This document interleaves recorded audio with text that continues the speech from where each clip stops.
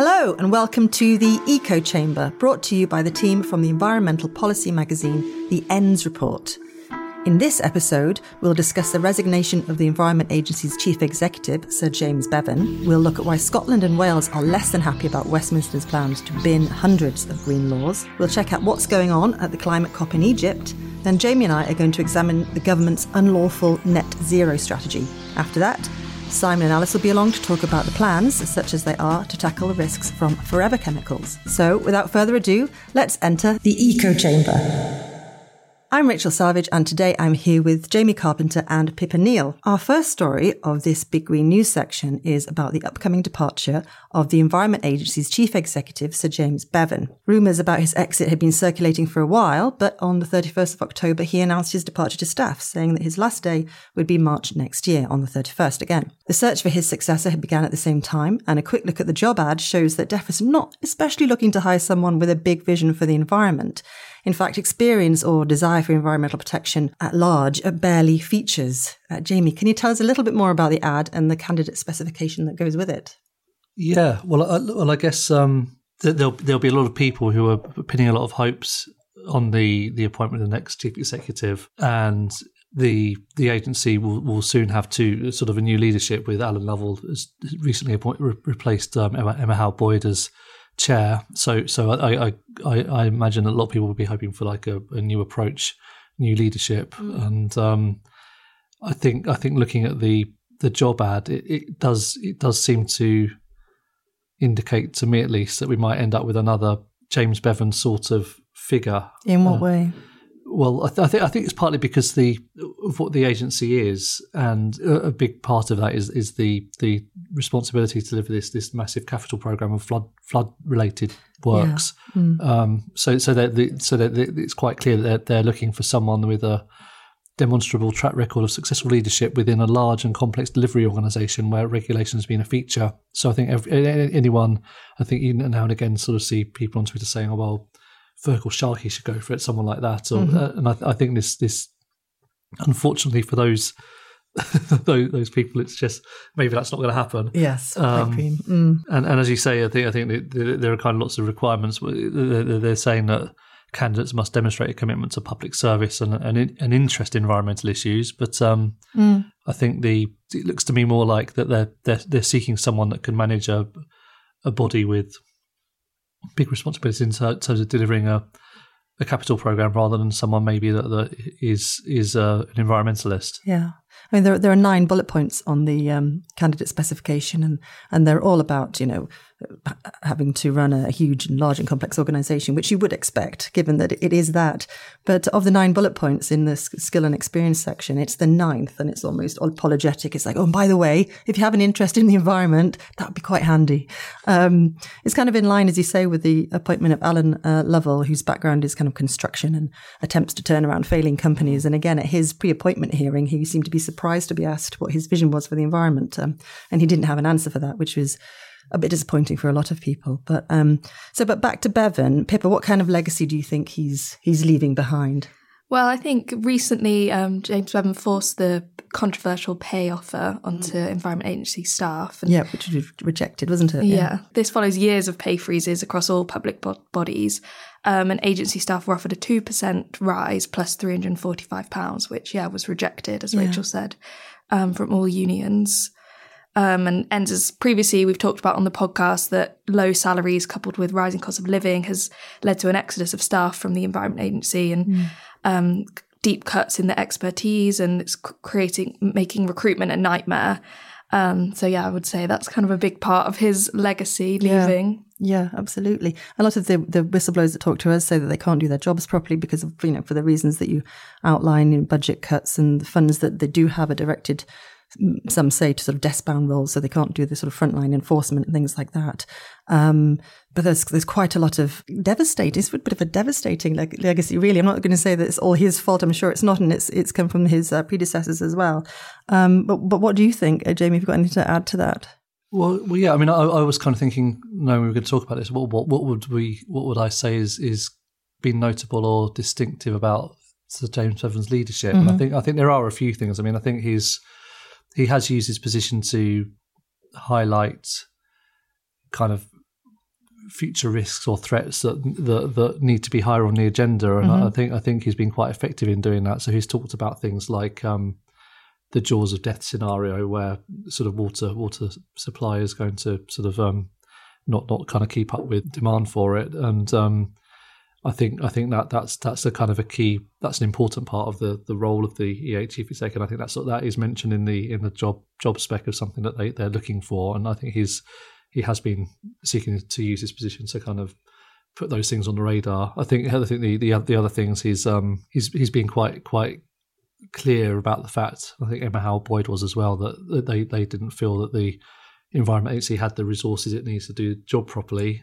So the kind of message that you get the environment you pay for is something that you'd have heard from James Bevan. And I think the other thing is this thing around a couple of times he's spoken as using Brexit as an opportunity to change the way that we regulate for the environment. So he's talked about the Water Framework Directive, and kind of recently gave this kind of snog, marry, avoid speech where he said that he'd repeal the Floods Directive, reform the Water Framework Directive, and keep the Bathing Water Directive. Yes.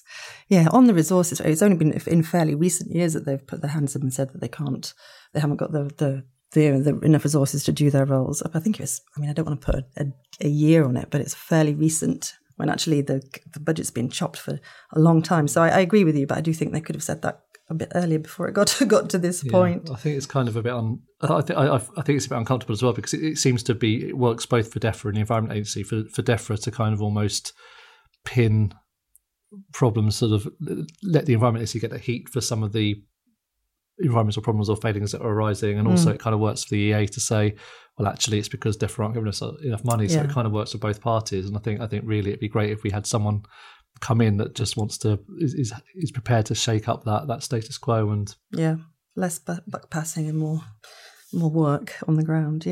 So there have also been some big wins in terms of big prosecutions against polluters, but I think, as we mentioned, enforcement action has dropped off at the same time. So it's, balancing it up. It doesn't look like a good picture, but it would be great to get Sir James Bevan on the Eco Chamber. So we'd like to invite him on, because it would be great to talk about his legacy, because I'm sure there will be a lot of successes that we probably haven't talked about a great deal that he could then enlighten us about. And that would be great. If you're listening, James, Sir James, please do.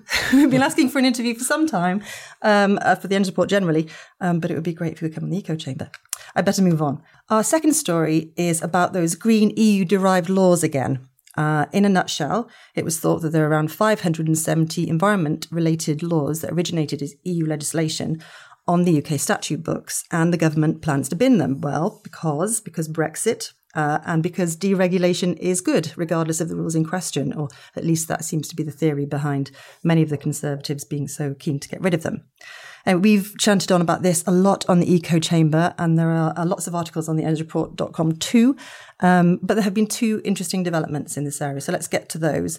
The first is related to just how many laws there might be waiting to be lobbed onto the bonfire. Pippa, can you fill us in? Yeah, so last week the Financial Times reported that ministers, in conjunction with the National Archives, had discovered an additional 1,400 pieces of EU law. Whoops. Yeah, so this would bring the total to 3,800. But when I spoke to Ruth Chambers from Greener UK about this, she told us that this still could be an underestimate, and it's likely, that there's plenty more. She said, this is a mystery to all of us, and just sort of highlighted that not only does this, it just shows that even the task of simply identifying the laws is much bigger than government thought, let alone repealing and reviewing them all. Yeah. Was there any idea about how that happens? How there can just be this kind of zombie legislation sitting around that people, are they even aware of it? Is anybody taking any heed of it? I don't actually know. No, I know. I don't think many people know. Jamie, can you shine a light on that at all? Maybe they're not zombies; they're kind of ghosts or something, and you can't see them. But yeah, I mean, it's amazing that we're kind of sitting here, and the December 2023 is the date when these things are going to be repealed, and we actually don't know how many pieces of retained law actually exist. Seems not a great place to be. It's not impressive, is it? Not really, not very impressive. Okay, well, we'll have to revisit that, because that just it's bamboozling all of us. But there has been another development, and I think this is pretty interesting. So Westminster is obviously really, really keen to get rid of an undetermined number of green laws, but there could be a couple of very powerful institutions that can stymie this process. Jamie, can you shine some light on that one? Yes. So the Scottish and Welsh governments aren't particularly impressed by the plans. So they've recommended their parliaments withhold consent for the Brexit Freedoms Bill on the grounds that it is constitutionally unacceptable, and the speed at which the overhaul is being pursued is nothing short of reckless. That's their words, not mine. So I mean, in effect, it doesn't mean that they can block the bill, but it's kind of a symbolic move that kind of shows quite how unhappy they are about it, and I think some of their concerns mirror those raised by Green groups. So this idea that having a rushed sunset date means that there's an unacceptable risk that important laws just simply drop off the statute book. So that's the sort of things that we've heard from the likes of Green UK. But there's also kind of a devolution aspect where there's concern that the bill means that there are some powers that could be exercised by UK government ministers in devolved areas without the consent of the Welsh or Scottish ministers. So that's another kind of particular area of concern for them. But so they don't have the power to kill the bill; they just have the power to make it awkward. Yeah, exactly. Right. Okay. Well, the whole issue seems to be a giant waste of time and effort that should be spent entirely on getting our environment on the path to recovery. But as it is, we're going to be arguing about how many laws there are, what they relate to, and who's for it and who's against it for a long time, which just seems a little bit ridiculous. Speaking of extended negotiations, our next story is about the climate conference in Egypt, known as COP27. One of the big themes of the event is loss and damage. Some want a finance facility set up so that countries that have caused the most climate damage and benefited from doing so in terms of economic growth can pay damages to countries that are feeling the worst impacts of climate change and, more often than not, have contributed a very small portion of total greenhouse gas emissions. But that all sounds very good and sounds very fair, but what obstacles are in the way of this, Pippa? So I think it's quite interesting that this is the first time since the UN Climate Convention that parties agreed to introduce loss and damage on the agenda. So that obviously is quite significant. And so far, I think, the EU has said it's open to discussing such a fund, along with the US, but they're kind of all refusing an outcome that could make wealthier nations liable to pay for climate-related damage, especially there's specific concerns around that it could lead to a wave of lawsuits by developing countries as well as domestic stakeholders against wealthier nations. Yeah. John Kerry said that it's a well-known fact that the US and many other countries will not establish some sort of legal structure that is tied to compensation or liability. So it's interesting that these discussions are happening, but I think what they actually look like is going to be quite interesting. I saw today as well that there's a G7 plan dubbed the Global Shield that's been introduced, which some people are saying could be the kind of meet in the middle point of this, which is where there would be funding to support impacted countries. But there's kind of some countries and campaigners have been cautious that this could just replace the loss and damage deal. And the focus is just on insurance and insurance premiums rather than actually offering concrete help. Right. Insurance, that seems like a case of bolting the stable door quite some time after the horses have vanished. Jamie, what are your thoughts on this? Yeah, well, I think loss and damage is a really interesting area. So there was got quite angry at the Daily Mail the other week, which is something that happens quite frequently. But they put a story in the front page about and they had a really, really big go at Ed Miliband for backing loss and damage payments, saying and their kind of argument was that these can't be justified at a time of cost of living crisis at home. So we can't be helping these desperate countries that are really, really on the front line of the climate emergency. And I think so, but I think that there's a kind of, I guess that's the kind of argument that some people might make about foreign aid. But I think the kind of really important thing about these loss and damage payments is that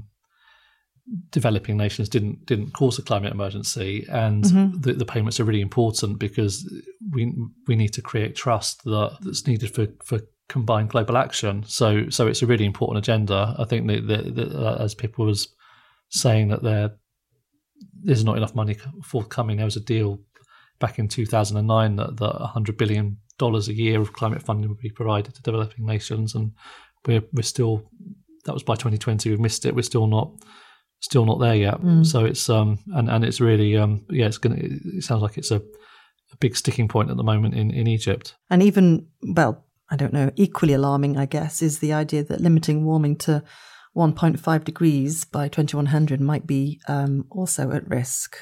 Yeah, exactly. So there's I think if you remember back to COP26 in Glasgow, one of the key outcomes of that was an agreement to keep the 1.5 degrees target alive. But there are kind of reports of concerns from senior figures in Egypt that there may be some backsliding on the 1.5 degree goal. Some parties are apparently pushing for a return to the kind of language of the Paris Agreement, which centres on well below 2 degrees rather than the 1.5 degrees. So in effect, it removes that emphasis. So I think that there are kind of growing concerns about that, and whether the Egyptian presidency is able to find some common ground in order to kind of find a path that people are happy with is going to be really interesting to see. So watch this space, I guess. Yeah. And meanwhile, a third of Pakistan is reported to be underwater, and that's just one of the many countries suffering at the moment. So I think, urgency is key, and I hope they get to some kind of conclusions. But we can revisit that in our next episode when we'll know all about the outcomes from the COP. But for now, that brings us to the end of our Big Green News section. Next up, we have our deep dive section. In this episode, Jamie and I are looking at the government's net zero strategy, which was labelled unlawful by the High Court in July. The government has said recently that it will not appeal the ruling, which is a bit of a tacit admission that it's probably not up to scratch. A number of connected legal challenges brought by Client Earth, Friends of the Earth and the Good Law Project argued that the strategy breaches the Climate Change Act because it isn't in line with the legally binding carbon budgets that are set out in the legislation. The UK's plans to hit net zero carbon by 2050 would fall short of the 6 carbon budget by around 5%, they said. But the judge did rule that the plan itself was ultimately unlawful, but its ruling was a little bit more nuanced than that. Jamie, can you unpick it for us? I'll have a go. Can you try? I'll please? Really try. Yeah. So I think rulings are. People often say that rulings are kind of landmark rulings or historic, and I think in this case, this one is genuinely landmark. It has really big implications, and we can see from our own analytics that it's generated a really, really big amount of interest. So, and I think it's worth just to start off with by saying that the people that sought to challenge the net zero strategy didn't want to quash the strategy itself. That they kind of agreed that it was commendable in its ambition, and I think most people think that the document's really comprehensive and rich in detail, but it ultimately it failed to pass the legal standard. So what were the elements that the judge picked out then?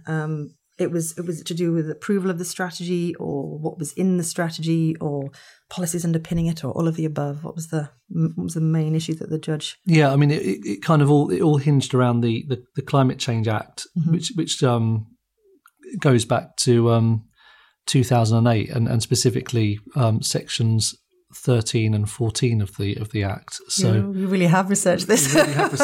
Yeah. So basically, the ruling found that Greg Hands, who the Minister for Business, Energy and Industrial Strategy, was responsible at the time for signing off the net zero strategy. He didn't have the legally required information on how carbon budgets would be met.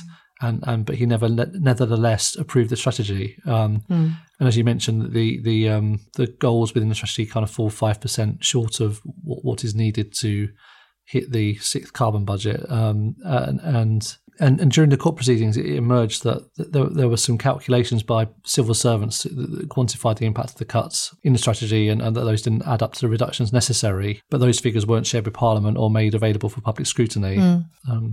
And the claimants argued that those omissions meant that the Secretary of State could not discharge his personal duty to ensure that proposals and policies would achieve the targets.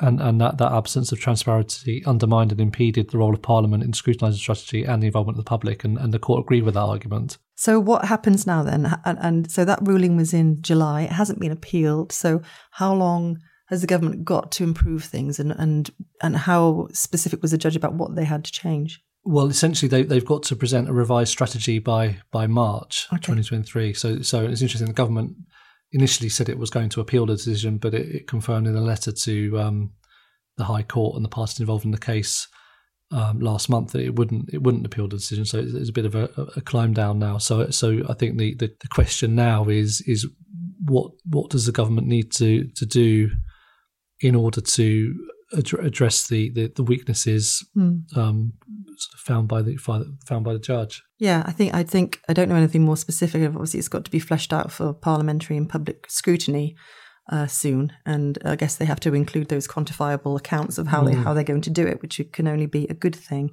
But there have been a number of other criticisms levelled against the strategy that weren't necessarily things that were picked up by the judge, but a number of Green groups and other journalists have picked up aspects as being weak. Can you say a bit about those? Yeah, I think the Climate Change Committee, so the kind of watchdog that's set up to scrutinise government on these issues, their view is that strategy is least robust or credible in policy areas including decarbonisation of buildings, aviation, industry, agriculture and land use. So that's kind of quite a big swing of the economy, basically. Huge Public Accounts Committee have also made those points. And obviously lots of NGOs.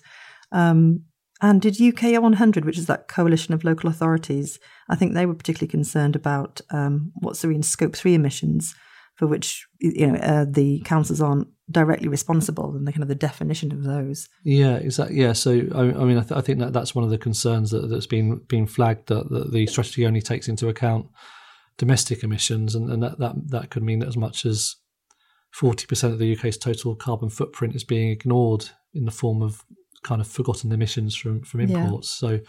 So that's a kind of big area. I think the going back to those kind of fairly major policy areas, that agriculture is a really, really big concern. There's no target for cutting emissions from agriculture, despite it being responsible for 10% of the UK's emissions. Yeah.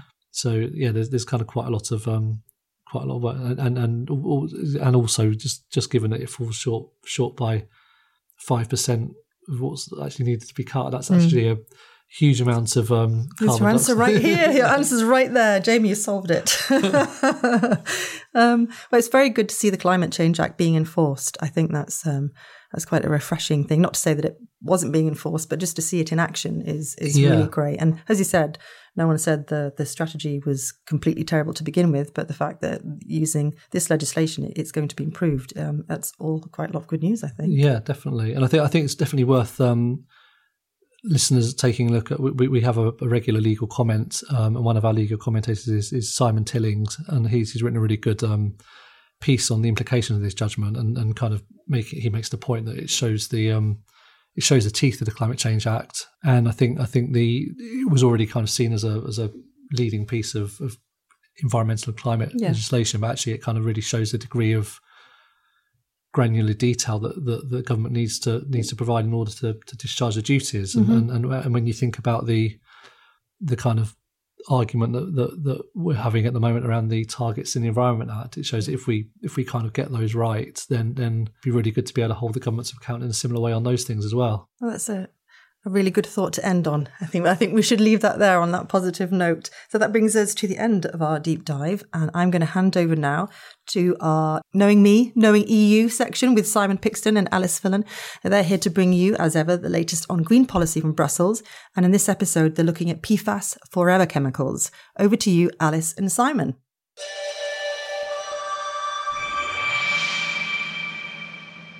Thanks, Rachel. And this week we're talking about water pollutants and the zero pollution package. Exciting stuff.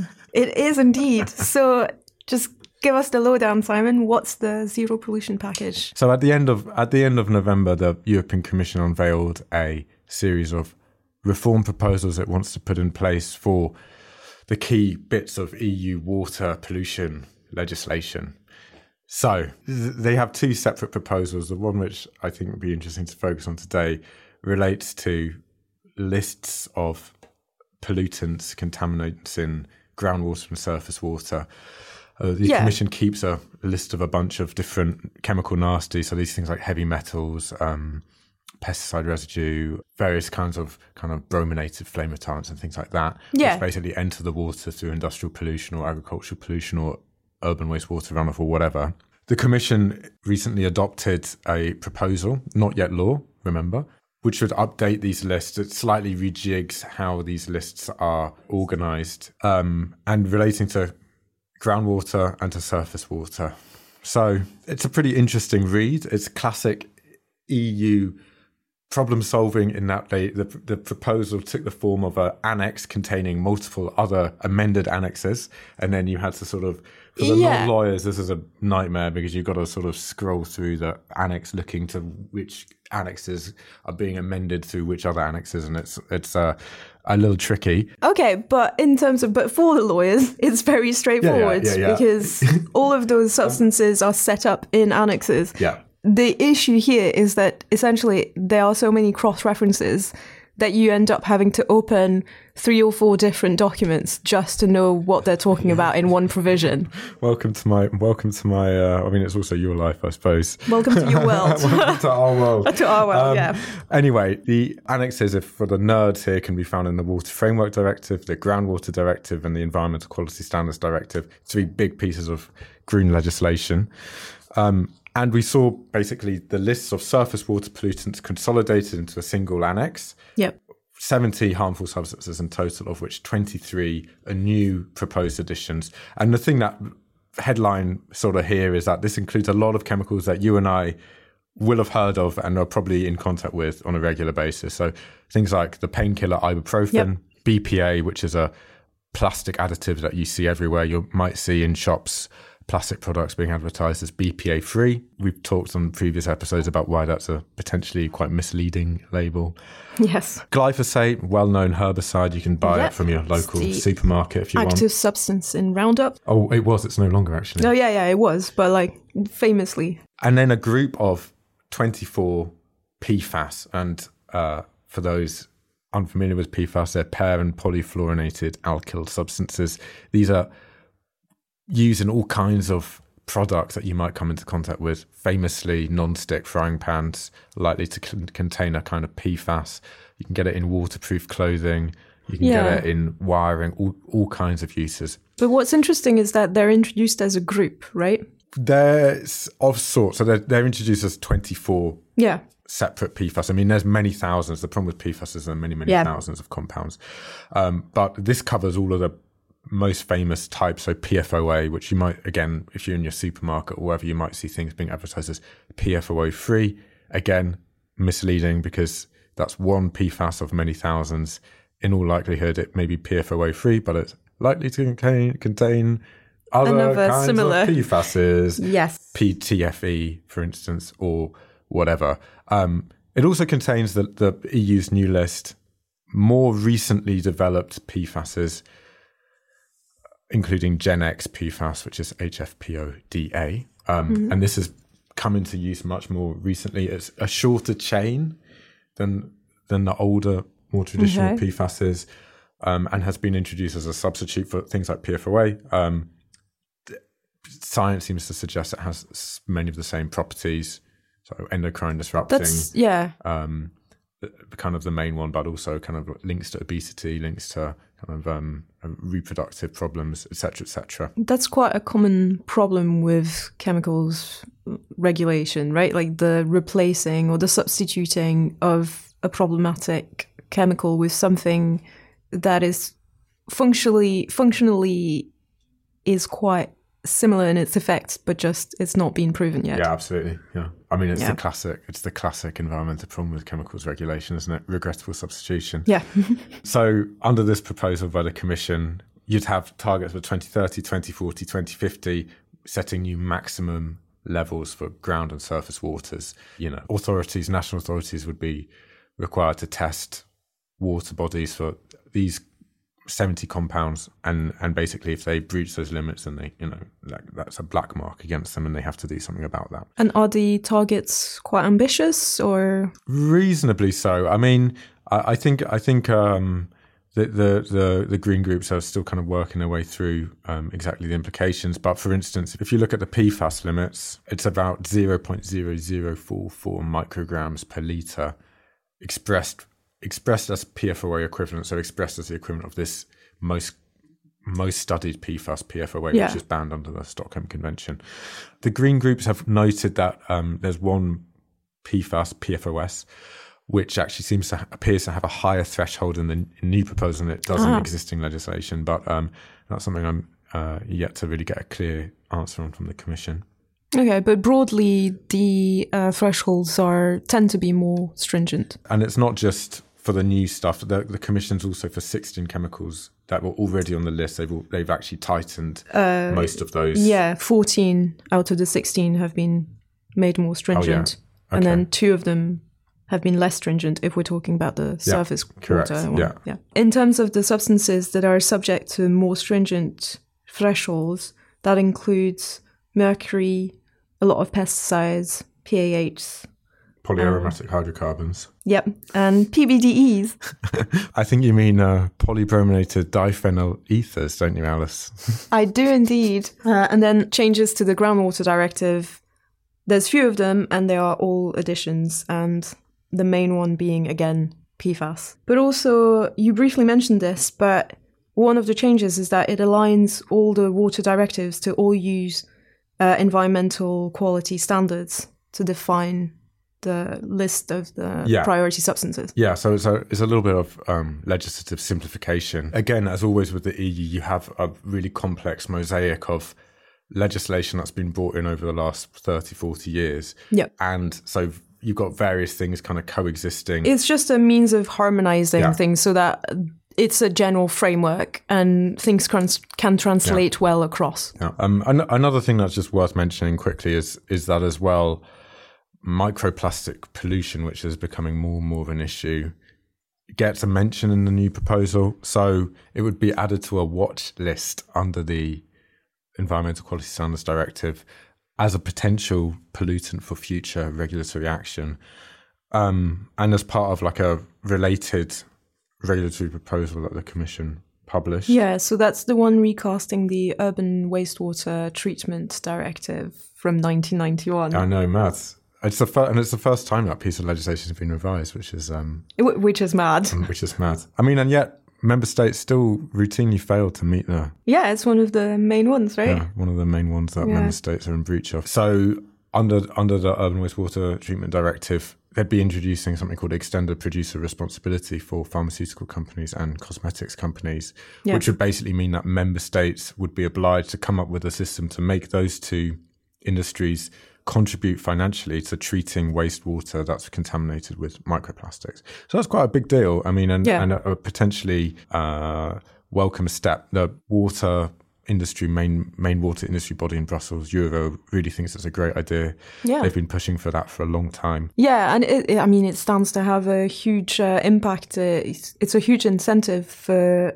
cosmetic companies and pharmaceutical companies to really assess whether the substances that they use in their products are the ones that they need in there, and whether there are any alternatives. That basically means that they won't have to pay to treat. I mean, I think you touched on a broad point here, which is as welcome as it is to set thresholds for ground and surface water, and clearly that's necessary. Actually, the main change is going to be from tackling pollution upstream. So that's making the industries that are the main polluters greener, basically. It's the polluter pay principle. Exactly. If you stop the contamination getting into the water in the first place, that's much better. I mean, I was speaking to Euro earlier today about just to hear their thoughts on the proposals. And I mean, that's basically their line is when it comes to PFAS, for instance, PFAS is extremely hard to get rid of from water.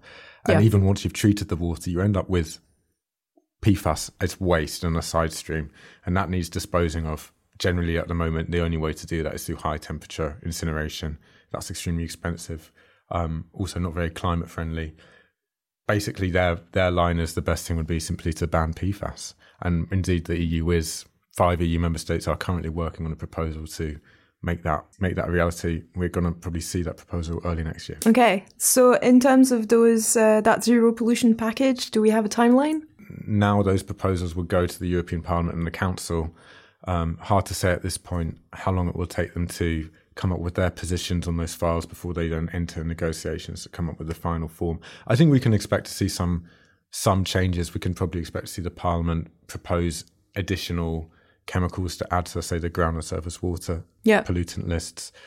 But yeah, hard to say at this point how long it will take or what the final form of the legislation will look like. So I will just mention that in the UK, there's not currently any specific plans to do something similar, but the Environment Act 2021 does include powers to make regulations in relation to essentially sharing the cost of disposals of products and materials with producers.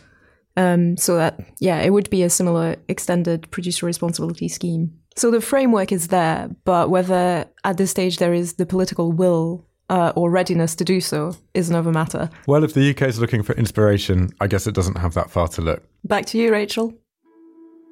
And that brings us to the end of this episode of the Eco Chamber. Thank you to Jamie Carpenter, Pippa Neal, Simon Pickstone and Alice Fillen. If you're interested in hearing more about any of the stories we've been discussing today, please head over to endsreport.com. Don't forget to subscribe to the podcast, and we will see you next time.